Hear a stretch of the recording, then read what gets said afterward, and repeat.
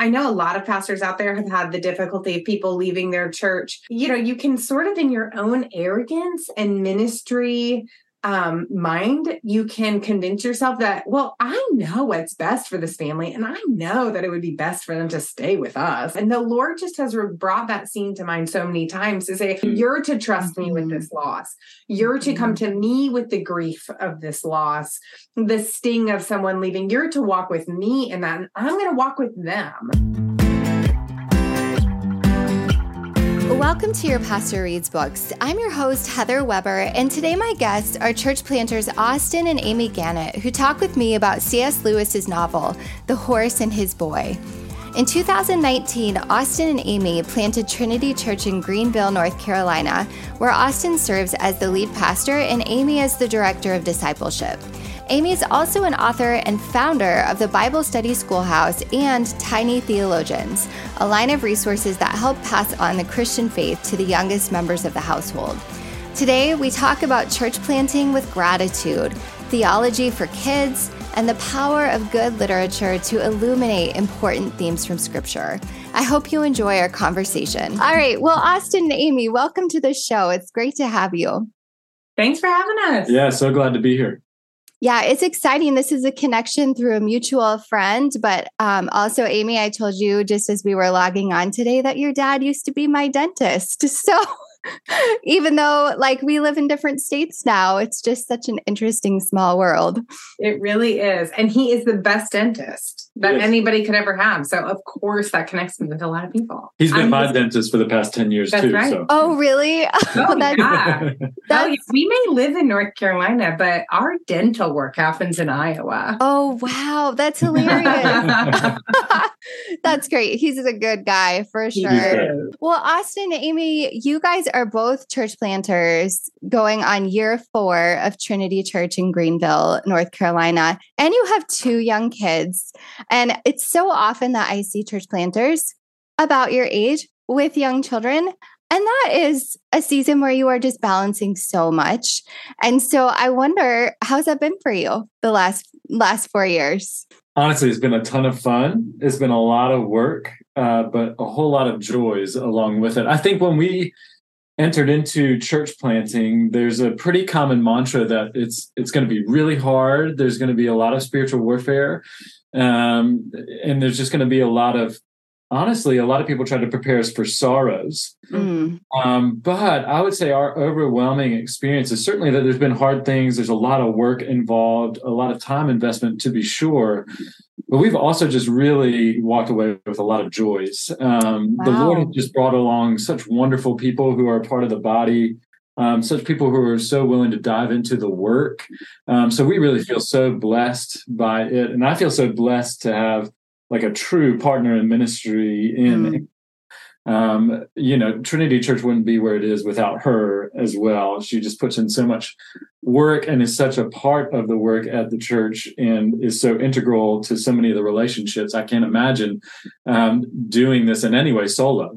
Church planting is never solo work to begin with, but especially without her being involved. Would you add anything to that? Yeah, I think I would just say we love working together. And you're so kind to honor me with your words. But we just, ever since our seminary days, which is where we met at Gordon Conwell Theological Seminary in the Boston area. Ever since we met, we sort of connected over a love of reading, a love of poetry, a love of theology, of having doctrinal discussions, sometimes doctrinal debates just to keep things a little spicy. But we just connected over this love of doing things together. And I think that has been such a joy in church planting, is really linking arms and doing work side by side, which comes with its challenges. People were not wrong to warn us of sorrows, to warn us of challenges. But it sort of reminds me of how people prepare a lot of young couples for the first year of marriage. When we were engaged, people were preparing us for the first year of marriage. And we kind of walked away from that, those challenges of how hard the first year people had told us it would be. We kind of went into marriage going, okay, it's going to be so hard and it'll be good, but so hard. And then we just were like, yeah, there were hard things, but it was also just so fun to be married. so fun to live in the same space together and so fun to get groceries and do normal life together, make Saturday morning breakfast. And it was just fun. There were a lot of joys embedded in it. And I think our church planting experience has been really similar. We came in going, okay, it's going to be really hard, but good work. It has been hard and it has been good work, but it's also just been overwhelmingly a joy to do it. I mean, there's nothing like getting a front row seat to watching the Lord work. And that's really the testament of our church plant and the church now that it is for a little over 4 years in. We look back and we're like, this only could have been because of the Lord. We started in the summer of 2019 with a small group of people, around 20 or so adults and 22 kids, so we had bigger kids ministry than adults at the time. But then, of course, the next couple of years came and nobody saw those coming. And the Lord really preserved and provided through it all. Right. Because the pandemic hit in year 2? Actually, really year 1. Yeah, 1. 6 months old. Yeah. Wow. Only 6 months old and trying to figure out, we were just meeting kind of like a Bible study in a classroom at a local school. How do we suddenly move online and post sermons? We didn't really have much of any of that. Yeah. So we're just kind of trusting the Lord and keeping in touch with our core group of folks the best we could. But the Lord really just preserved us and then eventually grew us. And it's been a real grace and a real blessing. It's really his work. So that's awesome. Yeah. You guys are picking up on this theme that you hear a lot with church planters, that it's so stressful, and it certainly can be. But and I'm putting you on the spot, so you may not have an answer for this, but do you think that there's anything about your mentality or your posture going into it that has allowed you to experience it more as a joy, that you can identify? Well, I think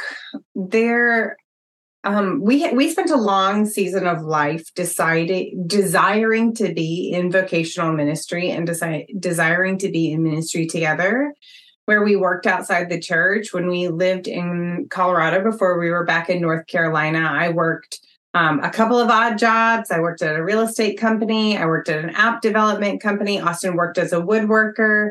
I mean, we were working outside of ministry, and the Lord called us to that in that season. The door was not open to us for ministry. But then when this opportunity for us to move back, for Austin to move back and me for the first time to North Carolina, for him to enter pastoral ministry. And even when he was doing that at our sending church, I was working outside the church and we both desired to work together and I desired so badly to be in ministry. It sort of feels like the Lord took us, like maybe it was about a decade, 9-ish years before we really got to do the thing that we so badly desired to do, and that was work together vocationally in the church. And I think that in some ways that preserved our hearts for a lot of the trials. I mean, one, it's just helpful, I think, to a lot of people in ministry. I mean, we have seen how benefited we have been by our non-ministry jobs, like working in business, working in startups, working hands-on jobs. All of those things really, really equipped us for ministry in ways that seminary couldn't. It's just a different kind of education that the Lord allowed us to go through. But we also just got to the point of doing ministry together. And I think we were just ready for those challenges and excited about it, even though we knew that it would be hard. Would you agree? I would agree. And the only thing I would add is that I think the Lord, through mentors, through friendships, through our sending church, in other ways, really helped us to keep proper perspective on things. I think it's really easy, one, as a pastor, two, as someone on ministry staff of a church, but maybe especially for church planners, because you're doing so much work that's related to the church and vocational ministry out of necessity, especially early on, it's easy to think that the church is running because of you and not because of the Lord. And I would say that we had a lot of friends and mentors, including like book mentors, like authors and those sorts of things, but also our sending church that help us keep that perspective. I still help oversee, there's a church planning residency at our sending church that I help with. And one of the things that I tell every resident when they come in is that being a church planter, being a pastor will never be the most important part of your identity. Yeah. The most important things are that you are first a disciple of Jesus, second, that you are a husband to whomever your wife is, and third, that you're a dad as the Lord provided you and blessed you with children. And then after that, you're a pastor or a church planter or whatever else. And so keeping that perspective about what's most important, I think, has also been key for us too as a family. Trusting that it really, really is, not just saying it, really is the Lord's work that he's doing through us. We get to participate in for sure. And we're a part of, but it's really him working through it all. So we're just pointing people to Jesus at the end of the day. That's good. I appreciate that perspective of such gratitude to be where you are, that those trials and challenges just aren't going to faze you, because you've waited so long and God sort of preserved, like I think you said, Amy, preserved your desire and your heart to be here. So that's super cool. Another thing and I think, I'm not sure if this is a passion for you as well, Austin, if you guys partner on this to some extent, but Amy, you are the creator and founder of Tiny Theologians, which is a line of resources that equip the little people of the households with Christian faith. And can you tell us a little bit about that? Because you seem to have a full-blown online type of ministry outside of the church as well. Yeah. Well, that is definitely true. I feel like I wear a couple of hats, all of them full-time, so you just kind of trust the Lord each week on how well we manage the things that God has placed in front of us. But one of the things that God has called me to is this ministry through Tiny Theologians. And Tiny Theologians actually was born in the season of life where Austin was working as a pastor at our sending church. He was building the residency program that he was just describing that he now oversees. But he was on staff and I was working outside of the church and really had this desire to put what I had studied for so many years. I mean, I went to Bible school first and got a 4-year biblical exposition degree. And then I went to seminary, got my master's of divinity. And here I was working at a brewery and a distillery and going, I really would love to work some of the things that I've learned for 7 years. But somehow my work at this brewery is not pulling out my Greek and Hebrew. I just really wanted to put that to use. And I had already started what is now the Bible Study Schoolhouse, which is an equipping resource for adults who want to go deeper in God's word. But I had a lot of people asking me if I could make something for kids. And we didn't have kids at the time.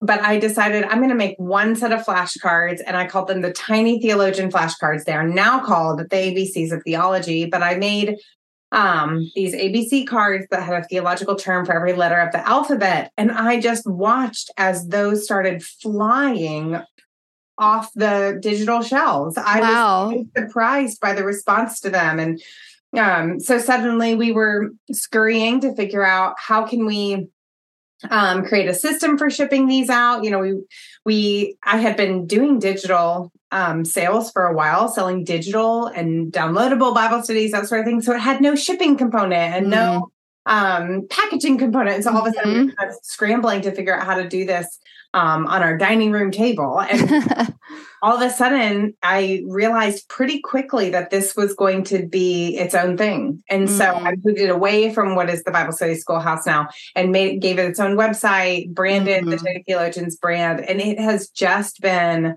honestly one launch after the next that goes better and launches farther than I could have expected. So it's really one set of flashcards. And now we have an entire library of workbooks and flashcards and puzzles and coloring sheets and sticker books, all that point kids to Christ, ideally tackling one theological topic at a time or helping them understand how to study their Bible better. And it's all meaty. I think that's what really distinguishes your resources, that it's deeply rooted theologically. Could you give just one example of one of the ABC flashcards to people who are listening? Well, here's my favorite right now, the ABCs of God's attributes.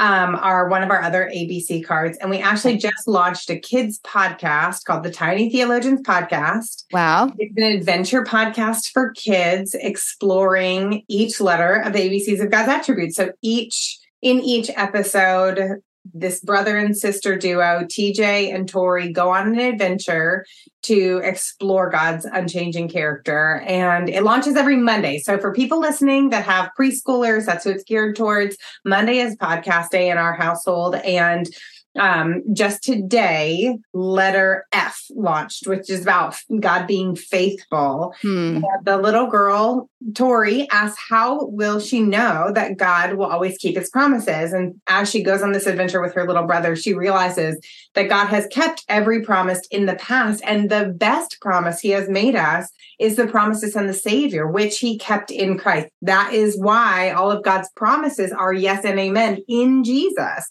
Paul tells us that in the book of 2 Corinthians, that all of God's promises are yes in Jesus. And so when God makes us a promise, we can trust that he will keep that promise because he sent Jesus. We can look to the person of Christ and remember that God is faithful to keep his promises. So that's how we want to unpack theological concepts with kids. It's one thing for them to memorize that Bible verse, all of God's promises are yes and amen in Christ. It's one thing for them to memorize that. It's one thing for them to know what the word faithful is, but it's another thing for them to have the whole package. And looking to Jesus actually teaches them about the faithfulness of God. And so we want to help do that for kids in an engaging way, a way that's simple for parents, because parents often are learning right alongside their kids. I don't know a lot of parents that go, I can rattle off 26 attributes of God.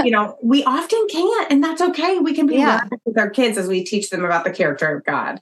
So we seek to make it really simple and really accessible. That's why things are flashcards and workbooks and puzzles, because we're not sending parents home with this instructional booklet on how to disciple your kids. It's not like a big binder that you have to work your way through as you grow. No, you actually can do this in really simple forms, one card at a time, one page of a workbook at a time, one set of stickers at a time, as you and your family develop discipleship routines that will teach them about the God of Scripture.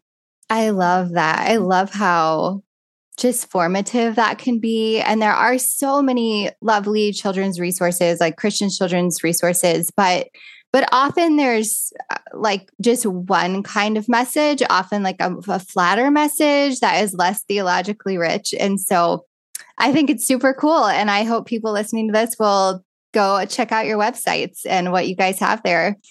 So, reading seems to be such a big part of your lives. I see Amy on Instagram all the time, like showing the books for the season, the books she's reading, your kids, or that you guys are both reading to your kids. And your kids are how old? They're 3.5 and 1.5. Okay, so they're little, but you guys read as a family. You guys are also readers, lovers of literature. So how did reading become a part of your lives as a family? And like, how does it shape your family culture? That's a great question. So I'm going to zoom back a little bit.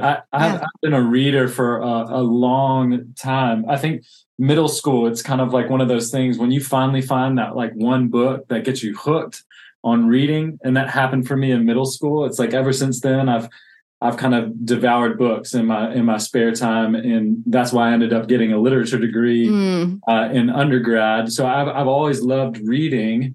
And so it's always been a part of our lives, but it's also just always, like Amy mentioned earlier, been a part of our relationship as well. When we first met one another, we really bonded over a love of reading as part of it. Good books, poetry, she mentioned as well. And so I think that that's kind of naturally over time, just made its way into our family rhythms and routines with our girls. Just fostering in that they see mom and dad reading a lot, whether they wake up before they're supposed to in the morning and come out of their room like our toddler's been doing recently. They see us sitting on the couch and reading our Bibles or reading a book. We're always suggesting reading as an activity. One, because we love it. We've always loved to read and we want them to capture the love of reading as well. But more than that, we've seen really quickly how it's grown into them loving to read, even if that means that toddler's like, I'm reading, and she's really sitting there looking at the pictures, or because she knows the story really well, just telling it to herself. It's just been a real joy.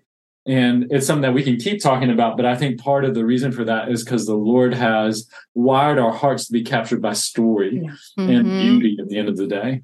Would you add anything to that? Yeah, I think we want to place in front of our children and in front of ourselves things that are good, beautiful, and true. And all of the stories that incorporate goodness, beauty, and truth are going to point back to the gospel in some way. And as parents, as disciple makers in the home, we have to do the work of helping our kids build that bridge mentally between a story that they're reading that has themes of redemption and seeing the redemption story in it. We have to do that work. But it is good work. It's good work to help them see how the best stories proclaim Christ. And it's good work to tell them the stories of Scripture. I think a lot of times we as parents, when we want to do discipleship, if we want to move beyond just reading Bible stories, that is a good desire. That's why I started studying theology. So obviously, I really believe in this desire to move beyond just Bible stories. But we also have to remember that stories told in Scripture are good stories because they point us forward to the King who was promised to come, and they proclaim the King Jesus who did come. And so often we just spend a lot of our days telling the story, retelling the story of Scripture, whether we're reading a princess book and helping our 3-year-old understand how to bridge the gap of redemption in Cinderella to the story about how God makes us new in Jesus, or reading the Jesus Storybook Bible or the Beginner's Gospel Bible, Story Bible. Those are books that we love to read because they're directly about Christ. And so I think just by reading a lot of stories and pointing them to Jesus, it really has been a really meaningful habit for our family. But I also pray that over the long haul, our girls really come to love story in the way that Austin and I do. I'm pretty confident they will, but I'll check in with you guys in like a decade, Yeah, that's beautiful. And, the book you want to talk about today is a story in which you have to build a bridge, right, to the story. Right. And it's a quote unquote children's book, but I think C.S. Lewis would argue it's for everyone. So why don't you introduce the book that you're going to talk about today? Yeah, we're really excited to talk about it.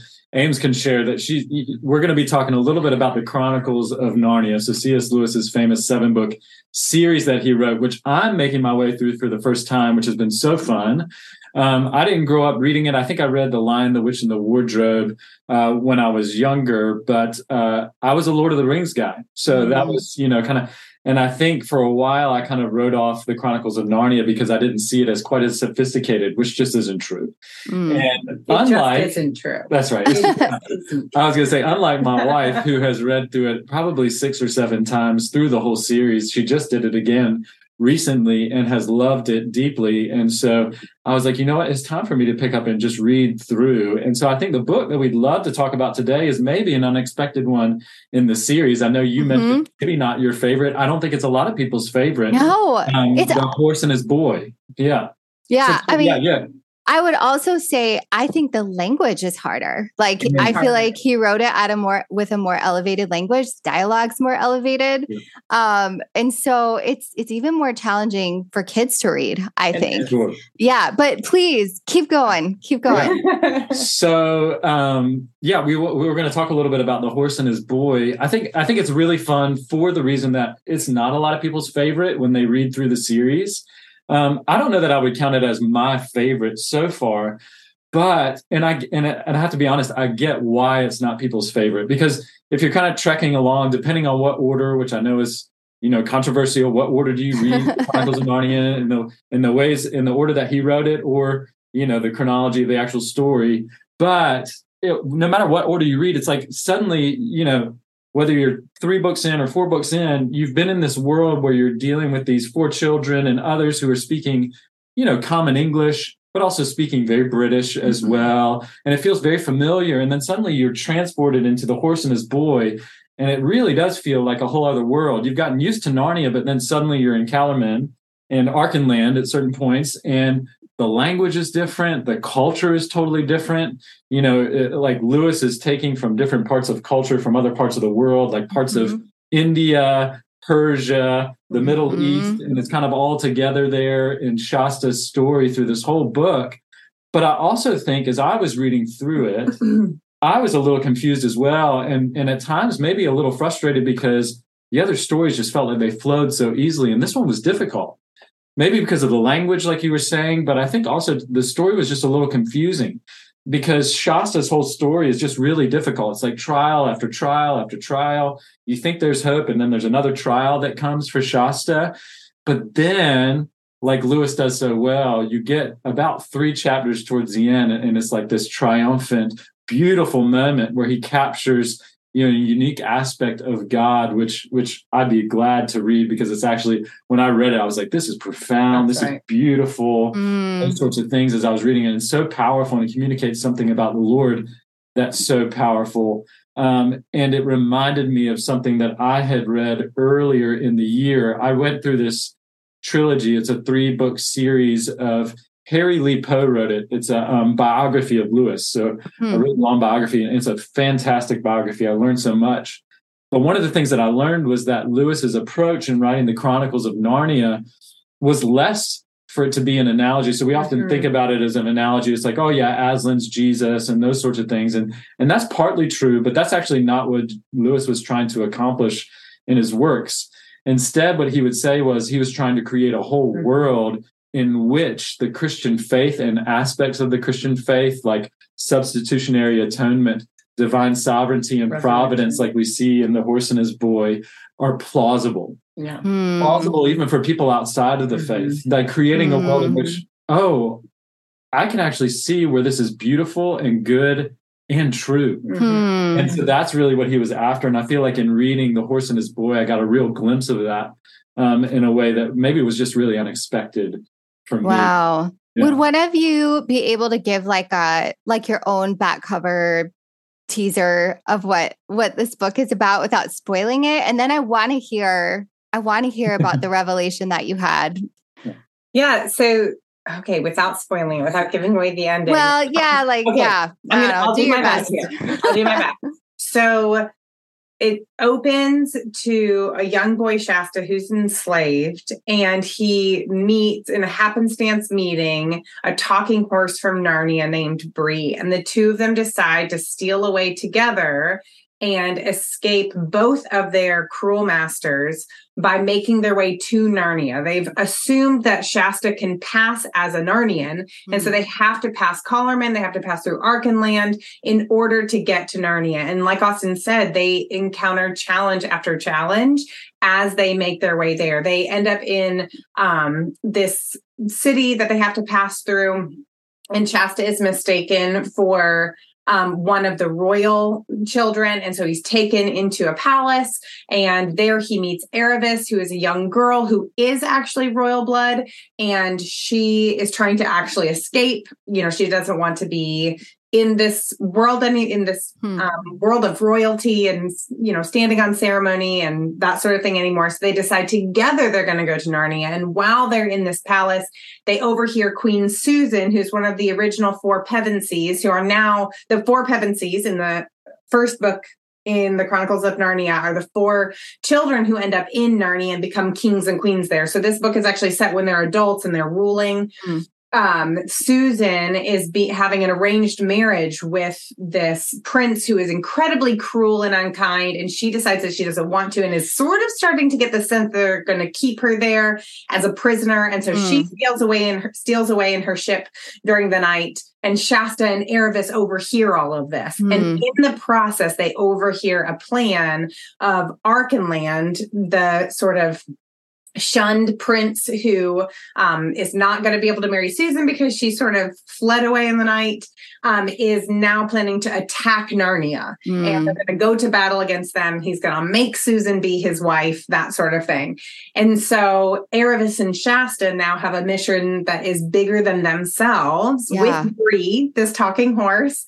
They have a mission that's bigger than themselves to get to Narnia, not just to arrive in Narnia for their own freedom, though both of them really still wrestle internally with the selfishness of, I started this mission, this journey, in order to just be free from slavery or free from the version of bondage that I was living in.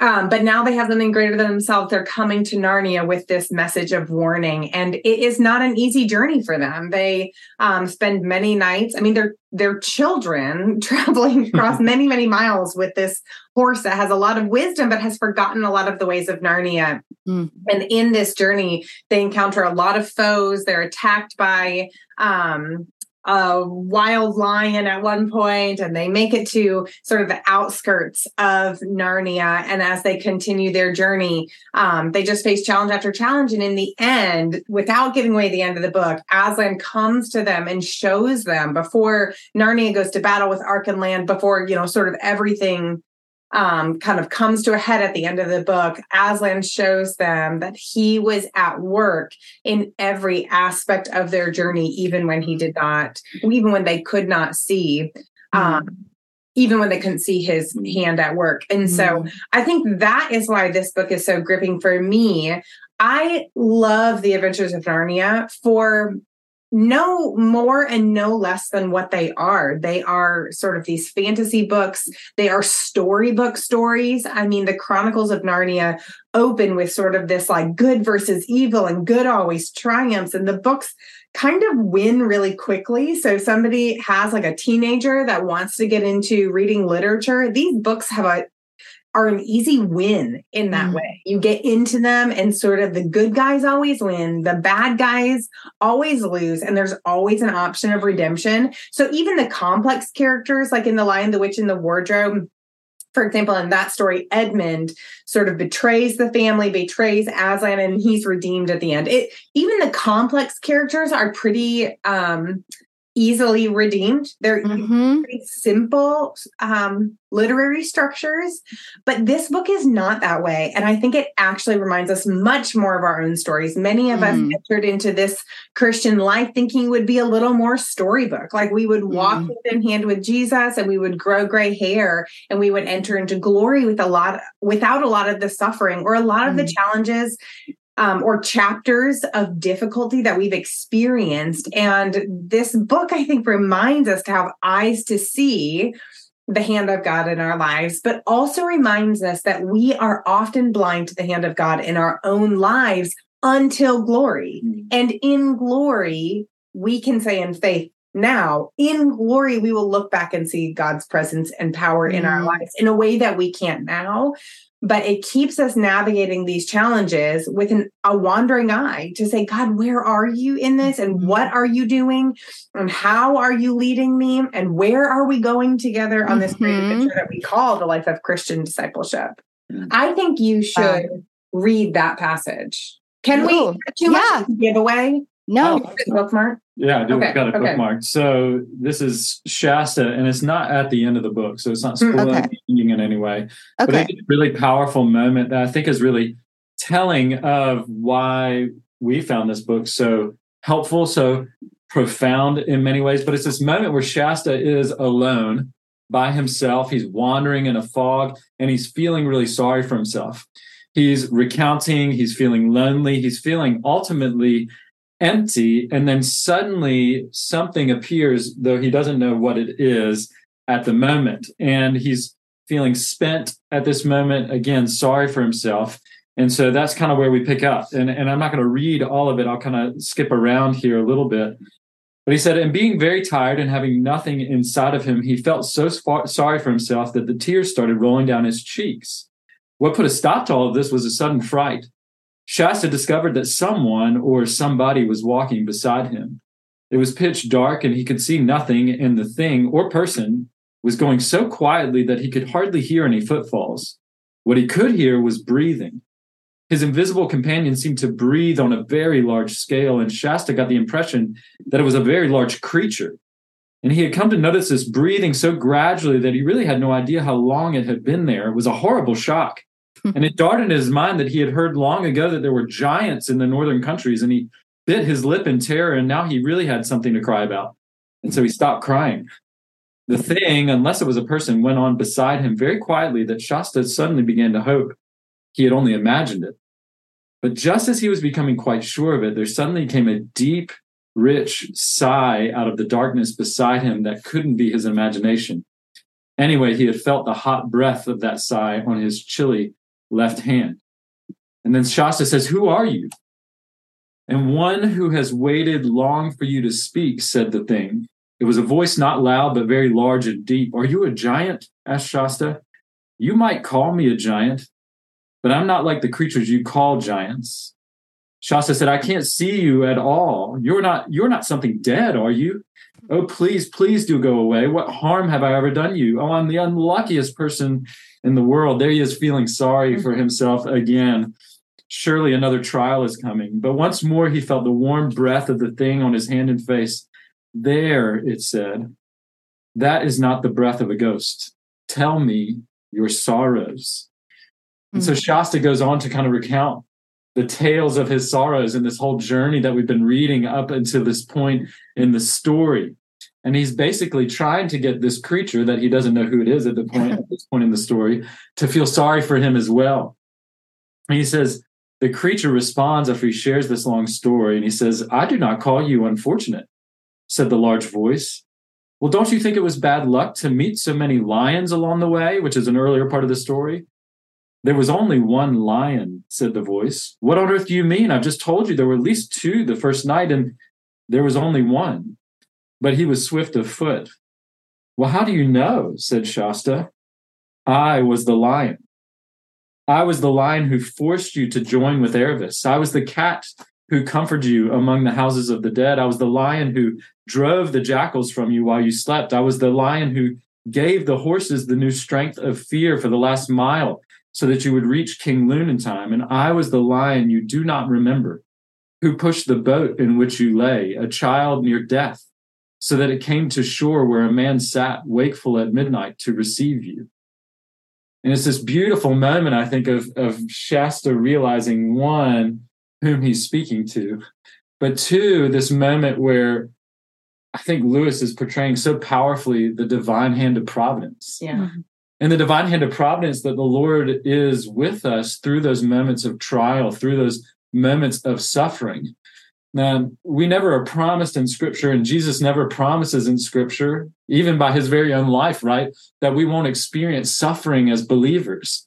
What he does promise is that he will be with us through it and see us to the other side eventually. And so I think it's this moment here that Lewis captures so beautifully of what divine providence and God's hand of sovereignty look like on our lives. Moments where we would look back and be like, "Gosh, Lord, weren't you there?" Or, "Gosh, Lord, look at this terrible thing that happened." And he's like, "Well, actually, what you don't know is that that terrible thing actually preserved you from a much worse thing." Mm-hmm. Or that terrible thing, it was actually me getting you to the other side. Yeah. And so it's this beautiful moment. And I also love at the beginning, so Aslan, of course, being the voice of God, that of all the questions he could have asked and the things he could have said to Shasta, he could have just put him in his place in that moment. But instead, what does he say? He says, "Tell me your sorrows." Mm-hmm. It's this deep care that the Lord has in his heart for his people and his heart for really sinners and sufferers like all of us. Mm-hmm. "Tell me your sorrows. Tell me about it," as if he doesn't know already. Mm-hmm. But he wants us to express and then work it out as he, converses with us. So it's a really, really powerful story in that way. And that's just one moment, I think, in the book. But yeah, it's so deeply consoling what you read, I can imagine people hearing that and just being so consoled by it. And so being reminded of how complicated our stories can be, and yet God sees and he's walked beside us. Like, how has that helped you? How's it informed you guys as church planters and, ministry leaders, people who walk beside other people with really complicated stories? I think one of the most powerful parts of the book comes right after what Austin read. And Aslan is recounting that when they really needed to make this sort of deadline to warn Narnia about the coming danger from their enemies, Aslan was a lion who gave the horses the fear of, or the speed of fear. Like, he encouraged them by kind of nipping at their ankles and stuff like that. And Erebus, who's the young girl that is traveling with him gets scratched by the lion. And right after this part of the conversation that Austin read, he says, so you, Aslan, are the one who wounded Aravis? And Aslan just said, I'm not telling you her story. Everyone's own story is only for me to tell them. I'm not telling you their story. I'm only telling you your story with me. And that piece has stuck out to me come back to mind so many times when I'm speaking with people, or even wondering sort of in the recesses of my mind when I'm mulling over ministry experiences. We've had the difficulty of people leaving our church plant, which I know a lot of pastors out there have had the difficulty of people leaving their church, whether on good or difficult terms. There's always a bit of sting to it. And I think even more so with a church plant when you're so small. We had people decide to leave who felt pretty integral pretty early on when we were, just a handful of families. And we kind of felt like we were holding on to each other because it was the middle of COVID season. And there was some sting to that. And so when you go, Lord, but why? Like, what are you doing in this? And, you can sort of in your own arrogance and ministry mind, you can convince yourself that, well, I know what's best for this family. And I know that it would be best for them to stay with us. Like, of course, that's the best thing for them. And the Lord just has brought that scene to mind so many times to say, you're not walking beside them in the Spirit. I'm telling them their story, and I am telling you only your story. So you're to trust me with this loss. You're to come to me with the grief of this loss, the sting of someone leaving. You're to walk with me in that, and I'm going to walk with them. And so that's been a consolation to me in so many seasons where things feel difficult, and I have a question about why the Lord's doing something with someone else. And it just reminds me that that's not my story necessarily to know. I think the other way that this story helps us, it kind of coaches us in showing us we don't have the privilege that Shasta does of like sort of the Lord coming and telling us all the things at one time that he's been doing in our lives. But that's sort of the privileged perspective often of being a person in ministry is when people are suffering and you've walked with them maybe in small group or through counseling or something like that. We have the joy of seeing how God's been at work in a way that maybe they can't see themselves. And one of the ways we bless people is by saying, let me actually affirm what I see God doing. Let me link some of these things together for you that maybe you're too close to see, but I saw how you trusted the Lord with that financial decision, and then how you navigated that tricky relationship. And then I saw how you made the disciplined time to get into God's word every day. And I've seen you grow in prayer, and I hear you growing in prayer when you pray in small group. I see what God is doing. Shasta has this real privilege of having Aslan, the God figure himself, come and say, I've been at work in all of these ways. Well, Shasta couldn't see that on his own. We may not be able to see it even in our own lives, but we can call out the life that we see God forming in people. And it can be a real blessing to them when we can sort of in one fell swoop say, I see God at work in your life. And when you are struggling to believe that, I'm going to believe it for you because here is what I see him doing. And here's the ways I see him at work. That's powerful. I'm so glad you shared that. That's powerful. My favorite part of the story. And I knew that because when I was reading and I got done with that chapter, which has that quote in it that she mentioned, she was like, isn't that so good? That's like my favorite thing. So I'm glad that you shared that. Yeah, I kind of like left that set up for you to share something. Reading it in bed next to me, and I knew the chapter that he was on, and I was like reading my own book, and I was sort of like, where is he? Like it was his first time, so it just felt like this really. I was like reading over his shoulder how he would experience this story. I didn't want to steal that moment from you so much. I'm glad you were able to share that. That's so good. That's so good. That's good. Austin, what would you echo, Amy? Would you add anything to that about how this has shaped you as a pastor? Yeah, so I totally agree with everything she said at the personal level. I might just like pull back a little bit and just encourage any pastors that might be listening or others just of the importance of reading literature, which I know may seem like a weird sidetrack, but I really don't think it is. we've mentioned this, I think, once or twice in our time talking already, but that sort of classical triad of the good, the beautiful, and the true.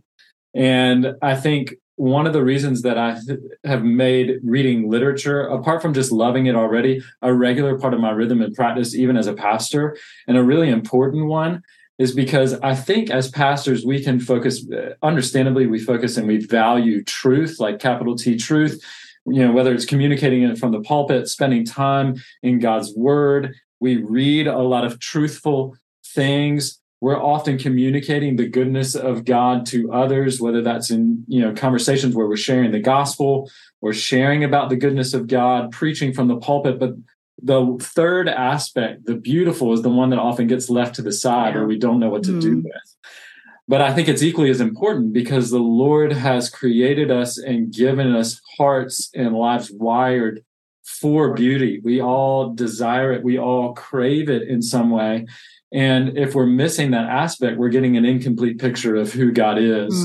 And so one of the ways of maintaining beauty and seeking it out has been for us, I think, and definitely for myself, reading literature, reading story, because story shows, it doesn't just tell. Yeah. It's not didactic. It's not just teaching, but it shows us, it captures us, captures our imagination and takes us along. And that's really important because that's also how our own hearts as people are captured as well. And how are we going to communicate the beauty of God or the beauty of gospel unless we've been captured by it? Yeah. And so I think it's been so fun then to read stuff like The Horse and His Boy by Lewis, or even other works as well that are just beautifully written, but also still capture truths about God, again, in a beautiful way, like a way that kind of catches you by surprise. Or I never would have thought about it in that way, but that's so helpful. And, whether it becomes just something meaningful to you in your own life and walk with the Lord personally, or, maybe it's an illustration you're sharing from the pulpit or in conversation with someone, it pays dividends that I think may surprise you. Yeah. That's lovely. I know we're almost out of time, but are there titles that were floating to your mind as you were talking about beautiful literature that you would want to share with us? Oh man. I mean, should I just walk you over to our shelf? Yeah. I mean, no. Hey, if somebody came up to church on Sunday to you and said, "Hey, Pastor Austin, I know you're talking about this. I heard you on this podcast. What would you recommend I start with?" And I know you might tailor it to the person, but sure. No, it's a great question. And I'm not going to presume that everybody's taste will be my own, but obviously we love Lewis. I've loved going through the Chronicles of Narnia. Obviously, I'm a huge Tolkien fan as well. Took a class on him in seminary. So anything by him as well he's a really gifted storyteller. Someone else who I've kind of caught on to recently, believer, does a little bit of everything. He's also a songwriter, a poet. Malcolm Guite, British. He's in the Anglican Church, but really gifted poet, really gifted writer, thinks really well about beauty and what it means to be a Christian, but also just writes really beautiful poetry. Another one whom I love is Wendell Berry. I've loved his poetry for a long time because it's simple to read. Like anybody could pick it up and read it and not feel like daunted, like they're picking up Shakespeare or someone like that. But it's still deeply profound. And some of my favorite poems have been his Sabbath poems, where he would every Sunday walk his farmland and write a poem, basically like a prayer to God. And those are some really beautiful moments that he's captured in, beautiful truths about God as well. I mean, I could continue talking about. Yeah, those are great. That's great. Amy, would you add one or two to those? Well, the one that I would add, I'm a little nervous to add because it's a little bit controversial in the Christian world, I guess. Harry Potter? It is. Go ahead. I love the Harry Potter books. Yeah, we're big fans. We're big fans. We've read them. I was not allowed to read them growing up. And I understand why some people are very cautious about them. I don't see them, now that I've read them, I don't see them as much different from the magic in Narnia or Lord of the Rings. I really don't see a distinction between the two. But there is such a Christological arch through all of those books that because it's written for teens and tweens, because it's children's literature, is just so overt. So if someone is saying, well, I'm hearing you say that we can see the redemptive narrative, the Christological arc in fiction, but I'm not sure I'm practiced enough to see that. And they're going to jump. We don't want them to jump into the deep end with, Dostoevsky or something. Yeah. So, some of those themes are also like overt and stuff like that. But reading children's literature like Narnia, like Harry Potter, it just becomes so clear. I mean, in Harry Potter, it's good versus evil. And in the end, the one who is called the chosen one gives his life so that the people who are on his side might be free from the power of darkness. And he literally says at the end of the book, the last enemy to be defeated is death. So when people say there's no Christological tones in Harry Potter, I have a really hard time believing that they've read any of it because it's clear. I think those books have just been really refreshing to me in that way, to see so clearly these themes of good and evil and how the goodness wins in the end and how goodness really has power to defeat the darkness. That's awesome. That's probably the best theological argument I've ever heard for why Christians should read Harry Potter. So thank you for that. Don't go saying Amy says Christians should read Harry Potter. Okay. All right. They might burn me alive. Right. How Christians could read it and benefit. Yeah. If you are looking to read Harry Potter and you are looking for theological overtones, you don't have to look very hard. That's right. That's right. Austin and Amy, thank you so much. This has been just a lovely time. Thank you for having us, Heather. It was fun. Thanks for listening in on my conversation with church planters Austin and Amy Gannett about C.S. Lewis's novel, The Horse and His Boy. You can follow the ministry of their church and Tiny Theologians and the Bible Study Schoolhouse by checking out the links on the show notes. Those and other resources we mentioned are listed there. Also, if you want to support the podcast in spirit or with your bank account, you can subscribe to it at yprb.substack.com. Give it a rating on your favorite podcast platform, share an episode on the socials, or send a link to a friend. Once again, I'm your host, Heather Weber. For more information about me, head on over to my website at heatherweber.org. That's Weber with one B. Thanks for listening, and don't forget to read a great book today.